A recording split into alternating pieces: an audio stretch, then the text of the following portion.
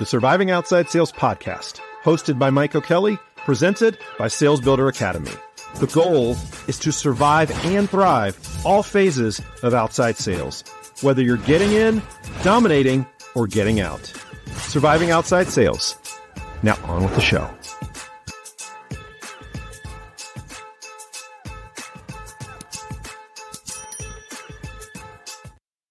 Welcome to the Surviving Outside Sales podcast.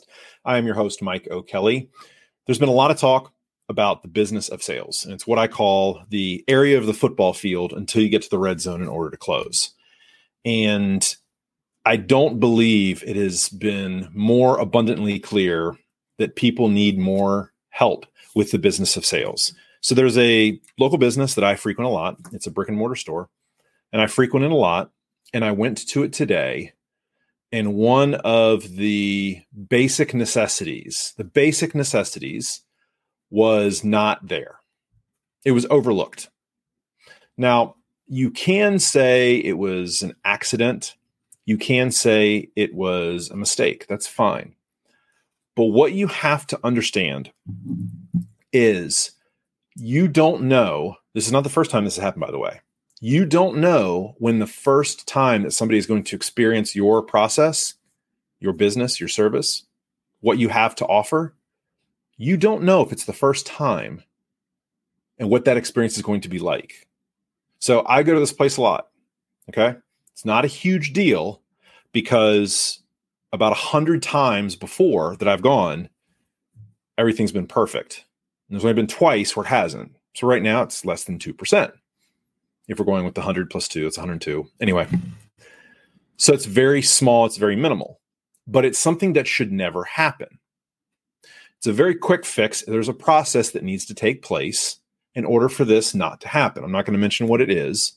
The point of this is to make sure that your process is as seamless as possible. Does that mean you're going to be perfect in the beginning? Absolutely not. You're going to be trying things. You're going to be pushing your limits. You're going to be testing things. You're not going to be perfect in the beginning. Don't focus on perfection. You have to focus on trial. But what you have to understand is if you fall short, you have to rectify it and you have to make sure that it is solved for your buyer. You can't just say, oops, my mistake. What are you going to do to solve it? Because the other person has spent money. They have spent time. They have spent effort. And they have spent a portion of their life invested in your product or service. They want the experience that you promised. And if you don't get that experience, you need to do something to fix it. The point is, when I started out was you never know when somebody's first time is going to be. And the best way to make sure that you are as consistent as possible is to have a very sound process in place. If you're shooting from the hip and you're just making things up as you go, your experience after the sale for your customer, your client, it's not going to be great. And therefore, they're not going to refer to other people, and you're not going to have anybody sell for you. You're going to be doing transactional sales one-to-one for the rest of your life, as long as you're in this industry. The goal is to become a one-to-many seller, not a transactional seller.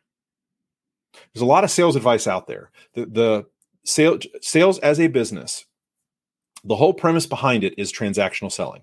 It's closing. Going over objections, features and benefits, objections, hard close. That is sales as a business. That is transactional. Okay?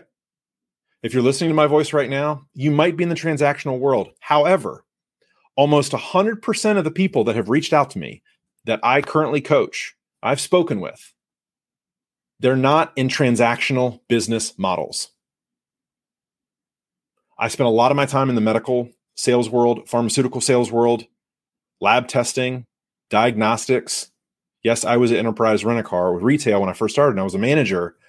Even that was not transactional. We wanted people to come back and rent from us over and over and over again. In fact, that was one of the things that they kept beating into our heads at Enterprise. This is not transactional. They're not coming in to rent one car and then you want them to leave. That's what Hertz and Avis do. That's not what Enterprise does. Enterprise wants you to come back, tell your friends, recruit other people. Even though that's a brick and mortar store, that was not transactional. Now, there were some branches not run by me, but run by other people. There's a lot of branches out there across the country. A lot of branches were transactional, and it was reflected in their customer service score, their lack of growth, etc. So even within the test market that was enterprise rent-a-car branches, there were some that did these sales as a business, transactional, and then there was the way that I was taught and I ran my stores, the business of sales, recruiting others, going above and beyond for the customer, creating such a great experience that they will tell their friends.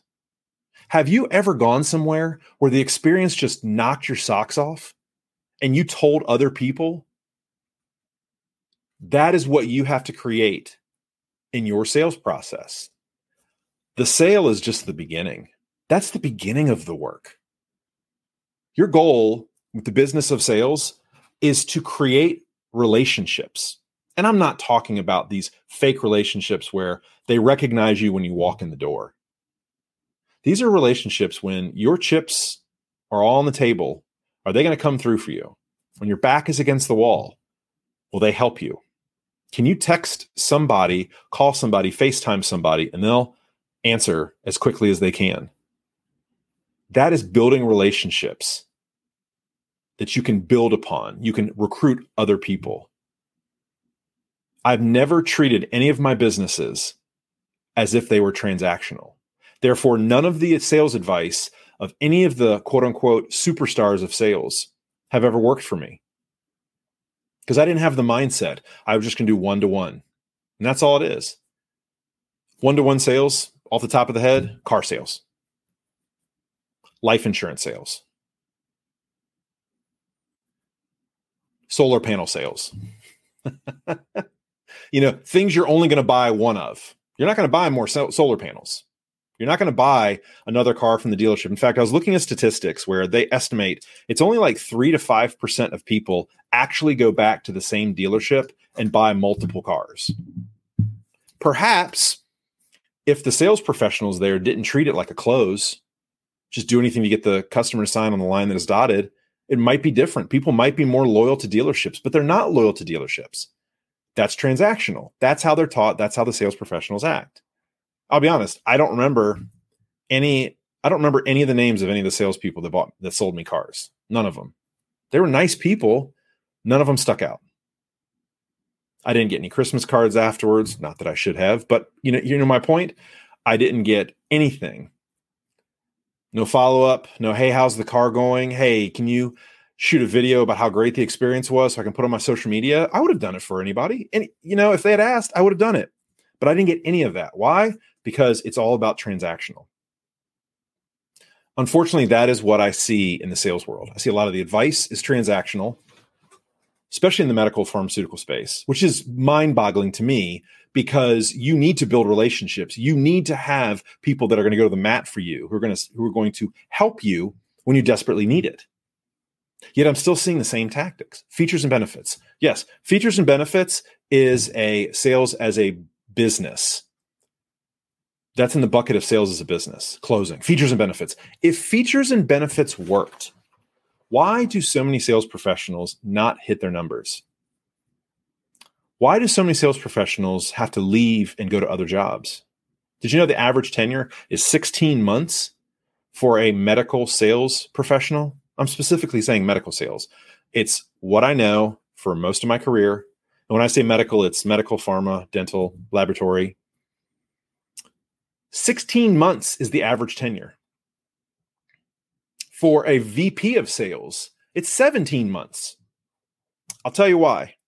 The reason why this happens is most of the training that people get, and if you're new to the industry, just watch. The only training you're going to get, for the most part, is you are going to get features and benefits training. Here's the feature. Here's the benefit. You're going to get product knowledge. That's it. That's all they're going to teach you. That is only 5% of what you're going to need to do once you get out in the field. Now, you can absorb some. You can be a sponge. You can figure things out. But think about how long that takes. I'm not talking about the seasoned professionals, okay? Back when I started, you got a lot of runway. You got a lot of leeway to grow, okay? Now, you don't. Everything is hyper-focused quarter to quarter. There was a pharmaceutical company that openly, the CEO openly said, we're eliminating our commercial team, i.e. the sales professionals. The whole sales team's gone of this one company because they need to save money in order to launch a brand new product in January of 2024. That is the reason why it is imperative that you do better than what the industry is doing right now. You have to do better. When everybody else is talking features and benefits, you need to be going in the opposite direction. Your buyers, your prospects will notice something different about you. They'll notice you don't sound like everyone else. That was the biggest compliment that I got throughout my career. It wasn't, Mike, you're a hard worker. Mike, we really like you.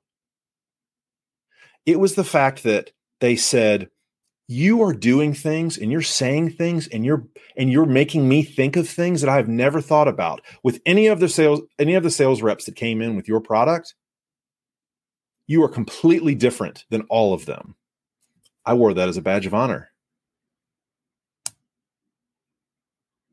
I also wore it as a badge of honor when my competition noticed what I was doing, especially to their numbers. Again, I didn't really see anybody as competition. You have to compete against yourself. Plus, again, I always mentioned you compete against the status quo. Having your buyers or do something that's not in the best interest of their future state, that's the worst. When you know that they're not doing something that's correct, it's going to hurt them in the long run. Point being, you have to understand the processes, systems, and frameworks of running a small business. And it's the reason why when I first started, I talked about visiting this business and they had a glaring weakness today. And you can always tell about the process based on how the people working there react. I'm not too thrilled with how the people reacted. Is it going to change my habits? I don't know. I'm a very good customer. I've been through a lot in my life. So little things don't get me down. However, I notice things. I notice everything when I walk into a business. Everything. I notice everything when I walk into a medical office. You should too. You should be a detective. When you walk into a prospect's office, a client's office, their place of business, you want to look at everything. Everything is a piece of information about that business, about that person. Their lobby, how busy are they? If you go during a quote unquote busy time and they're not busy, they're struggling. What does that mean to you? They need other sources of revenue. On the flip side, if you walk in and they're super slammed, it might not be time to do a 15-minute hangout where you're trying to get one more little piece of information, one little tidbit. Find out when they aren't as busy. Read the room. Take cues from your environment. Find out where the office manager is. Find out how many employees they have. Look around at the other products that they have. Do they have any marketing displays? Does it look modern or does it look old? Do they have old carpet? Does it look like it's in disarray? Does it look like it's just been renovated? If it's just been renovated, guess what? I can tell you that's at least $25,000 to $100,000. What does that mean? That business just spent a bunch of money. They need to generate more revenue because no business wants to focus on controlling costs. No successful business. Let me take that back. Companies don't have a spending problem. They have a revenue problem. Okay. If you're a company and you're spending $7 million and you're only bringing in $5 million, you probably need to spend $7 million. But what do companies do? They cut the sales team. Let's just cut the sales team. We just cut $4 million. Oh, look, we're profitable. Yeah, but you have nobody out there going to sell your product. You have a revenue problem. Everything is solved through sales. And how do you do that? You build up your business knowledge. You treat your territory Or if you are a manager or if you're an executive, you train your people to run their territories like small businesses. They understand how everything is affected. They're not doing the hustle culture. They're not working in their business. They're not doing one-on-one selling. They're not just focusing on features, benefits, closing. They're actually trying to strengthen the businesses of the people that they're speaking with, the people they're trying to sell to.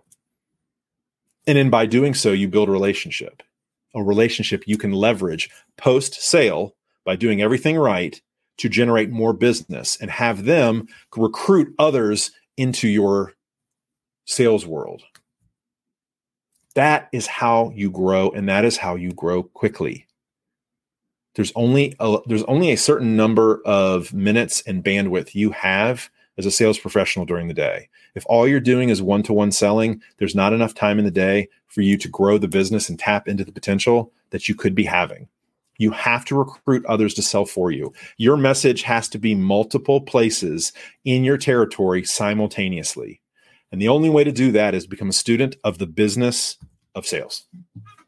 If you want to know more about the business of sales, shoot me a DM on LinkedIn. I coach the business of sales. I do not coach sales as a business. I coach things the right way, the correct way. So if you want coaching, or if you want to know more about how to build a small business with a W-2 job inside of a company, reach out to me, DM me on LinkedIn, or you can email me, Mike at Surviving Outside Sales. Either way, it's a great way to get in touch with me. Thank you so much. I really do appreciate it. I hope everybody has a fantastic rest of their day, and we'll see you tomorrow. Surviving Outside Sales.